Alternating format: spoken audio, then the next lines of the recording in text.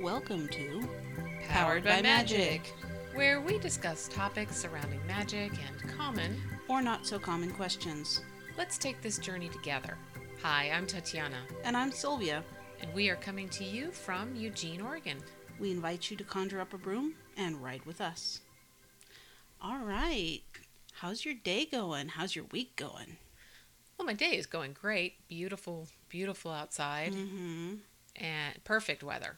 It's gorgeous. It's just friggin' gorgeous. Couldn't ask for better on that. And we're doing recording. Mm-hmm. So that's always nice. Not only that, but your cat was going for the Snuggleathon 2000. Yes, she was. She's probably going to be back since I am back to pet sitting again. They haven't seen me. You know, they want to have my attention. Mm-hmm. That's one thing that's going on for me, is back to pet sitting. The other is I've started keeping a gratitude journal, which has been lovely. I think it is helping me to be a little more positive, which I wasn't really sure that it would help, but I'm really making a concentrated effort. Yeah. And I actually managed a gratitude journal for a while, which surprised the heck out of me because I don't do journals. But it seemed to help too for me. Yeah. I don't write much in it, but I try to keep the positive, even if there's like a negative that goes with the positive, you know, the yeah, but moment. However, I try to cut that part out and just leave the positive part. Mm-hmm. And I feel like that is helpful. Okay. The other thing that I did was I worked on my Enchanted Journey Pathway 4, which is with the Sisters Enchanted. Mm-hmm. I completed that, and I passed their test with cool. flying colors. Congrats. Thanks. I was very happy about that. Mm-hmm. And that's really all for me. It's pretty concise and not much going on. How about you? I mean, like you said, it's a beautiful day. So the day's going great. Although you're a little tired. I am a little tired. I'm always a little tired. It seems to be a theme of late for me and friends of money troubles, so that's a thing. But we did go the other day to check out a new to us metaphysical store. Yeah, Breeze Way.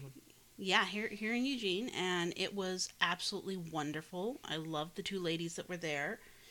They were really cool. Great energy. Yeah, very good. Very great. Great amount of things to choose from. The selection was great, and they had clothing there, was at reasonable prices.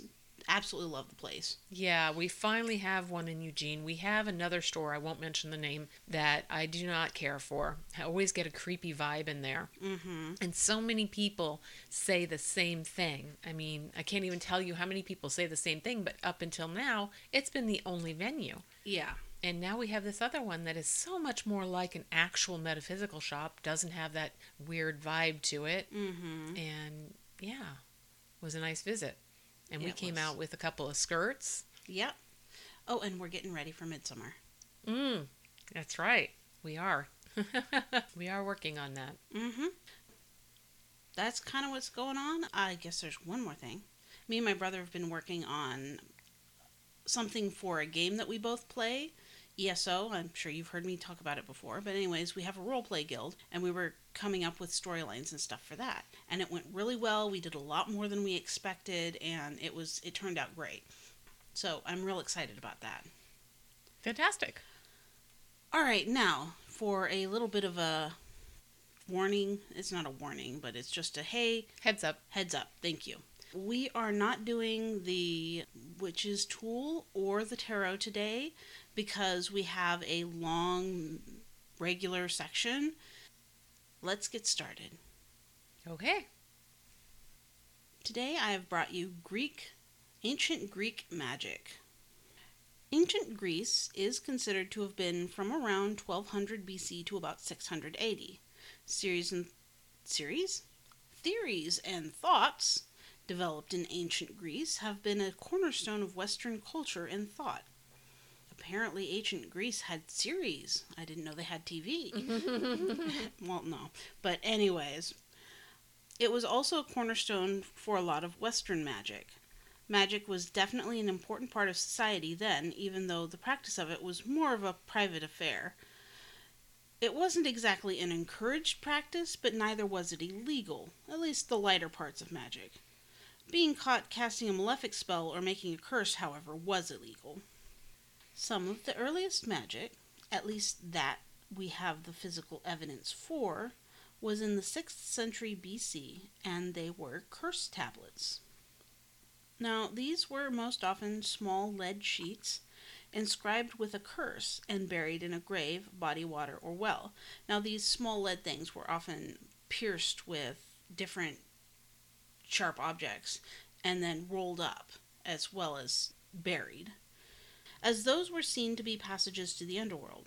Most often the goddesses were involved, though that goes for any magic of this period.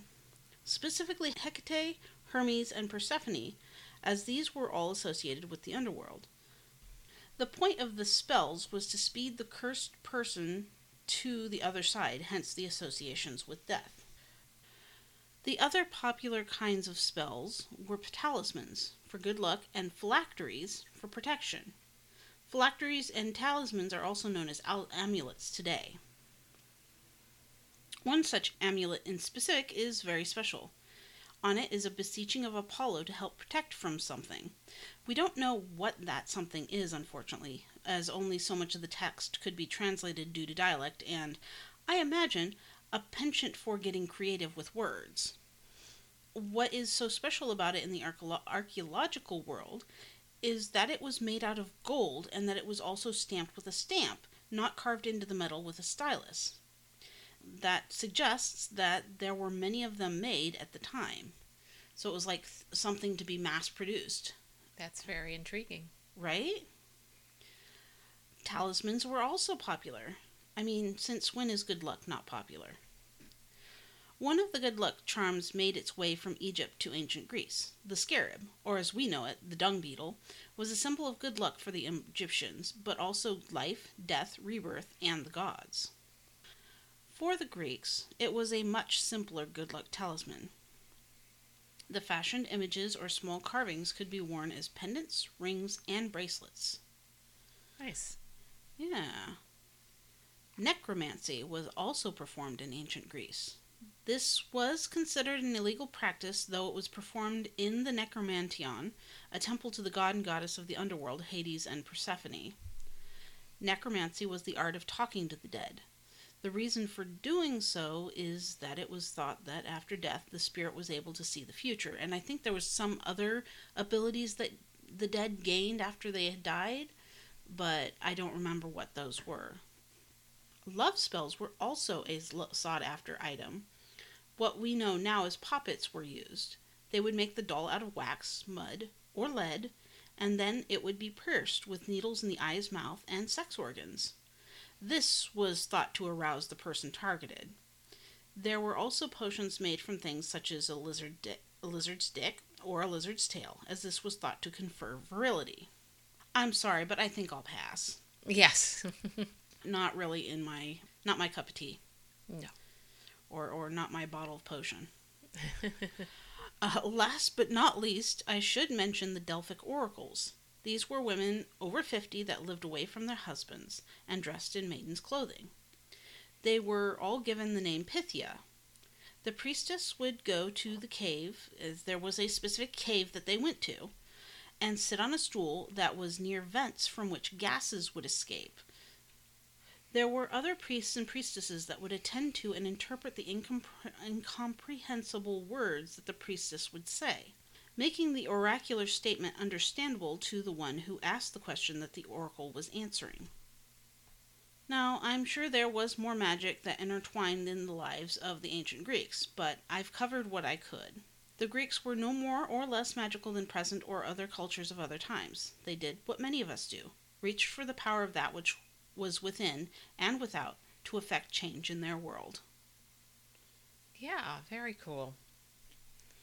Very interesting. There was a lot of really interesting stuff that I could dig up and found. Yeah, I know you did a lot of hard work on it. Yeah, thank you. And you did a ton of hard work on this one. And a preface for this. This is actually in 2 parts. Yes, it is, because there was, for a change, very unusual, enough information. So much information. And I found it a very interesting story, so hopefully you will too. These are the Pendle Witches of 1612, Part 1. In this story, 12 witches were accused and were from Pendle Hill, Lancashire. They were accused of murdering a total of 10 people by using means of witchcraft. 10 of the 12 were tried at at the Lancaster Assizes, or inquests, on August 18th and 19th, 1612. They were tried alongside others who were known as the Samlesbury Witches. We'll touch on those on another episode, most likely. One of the witches died in prison before the trials, and another was tried in the York Assizes, or inquests, on July 27th, 1612.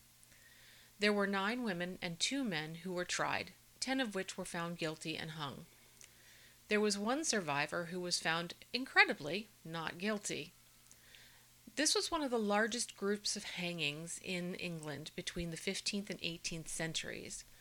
This accounted for a grand total of 2% of the 500 witches which were tried in England at this period of time. Oh my goodness. It's a large group. Mm-hmm. It's not the only one, but it was a large... It stood out. Mm-hmm. Such a large outbreak might suggest that there was an abundance, maybe an overabundance, of healers who had skills in using talismans, herbal remedies, and charms. This perchance led to an unhealthy sense of competitiveness in the community, pitting one against another. One such case might have been between Elizabeth Southerns, which was also known as the Demdikes family, and Anne Whittles, also known as the Chaddocks family. Demdikes' family consisted of her daughter Elizabeth Device and grandchildren James and Alison Device. With Chaddocks, it was her and her daughter Anne Redfern. Each of these families' eldest women were the heads of the family and in their 80s, making them high risk to be predisposed to being accused as witches. Among others that were accused were Jane and her son John Bulcock, Alice Nutter, Alice Gray, Janet Preston, and Catherine Hewitt.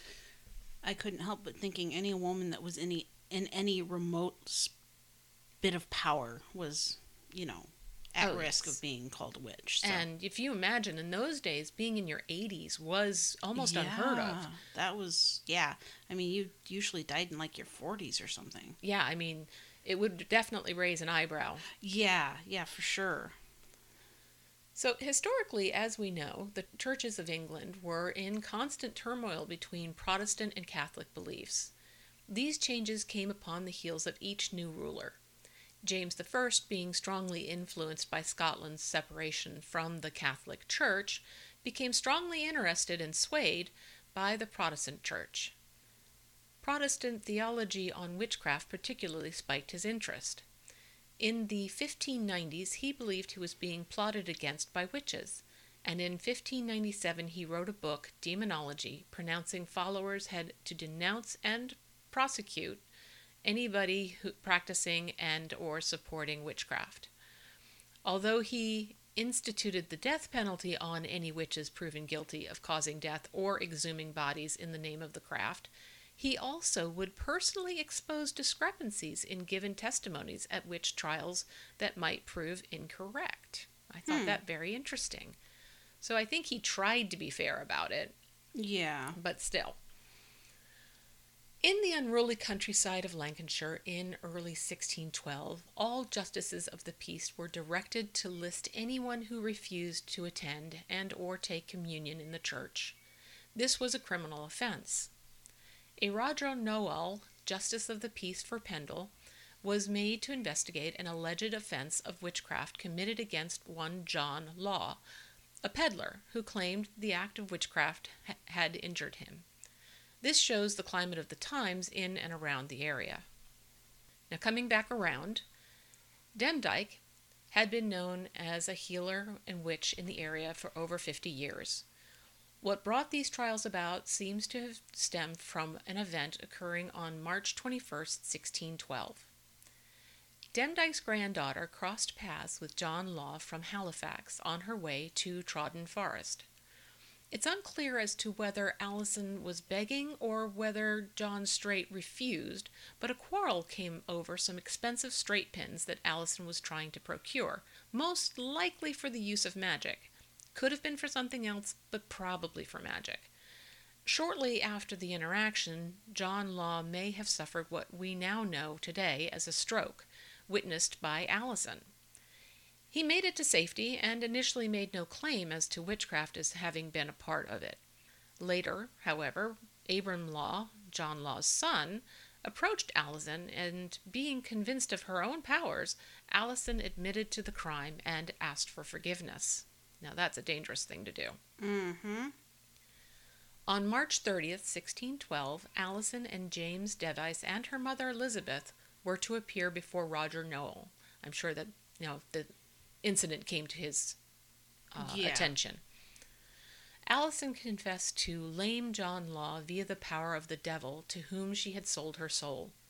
Her brother added that she bewitched a local child. Elizabeth reservedly admitted that her mother, Demdike, had a mark on her body that may have been from the devil. It's like, how can you... I don't know. It was any little thing could have been a mark from the devil. What I guess I don't understand is, in this particular story, how often it is that the family member turns against the other family member. Mm-hmm. It's just, it seems somewhat unusual to me, but... Yeah, like her brother saying she had bewitched a child. Right. Why would What the you heck? go out of your way to Mm-hmm. profess that? Well, when Allison had been questioned about Anne Whittle, also known as Chattox, she saw perhaps an opportunity to exact revenge on Anne Whittle and seized the moment. There had been bad blood between the families as early back as possibly 1601. It is claimed by Allison that old Chattox was to blame for the death of 4 men by witchcraft and her father John Device, who died in 1601. John Device was so afraid of Chattox in his life that he made payments of 8 pounds of oatmeal to Chattox annually, except the year before his death. It was his claim that Chattox caused his illness due to not having made that annual installment. Then, there was a claim that a member of the Chattox family broke into the home of the Devices and stole items nearing the worth of 1 pound, which today, in 2024, in the U.S., would be approximately $290. By the time the 2 matriarchs were summoned before Nowell in April 2nd, 1612, they were both in their 80s and blind and given damning confessions to Nowell that they were affiliated with the devil in one manner or another. They actually offered that information up themselves. Oh my goodness. Based on a woman and witness by the name of Margaret Crook, Anne Redfern, Chattox's daughter, was accused of making clay figures as well as being the cause of Margaret's brother's death. Nowell sent them to Lancaster Gaol to be tried for maleficium, which is causing harm via witchcraft or sorcery. Things could have ended here with these 4 women, but it didn't. And that's where we'll leave this part of the story today and wait for part 2 of the story in our next episode when we cover witches and religions history. Yeah. Of course, next round that we release will be a Q&A, but then we will come back to this for you. Hopefully we've spiked your interest. Oh yeah. It's spiked mine. Anyways, please rate us on iTunes, Spotify, or wherever else you've found us. I'm Tatiana, saying goodbye for now. And I'm Sylvia, saying so long and thank you for writing with us. This has been Powered by Magic. Thank you so much, everybody. Thank you.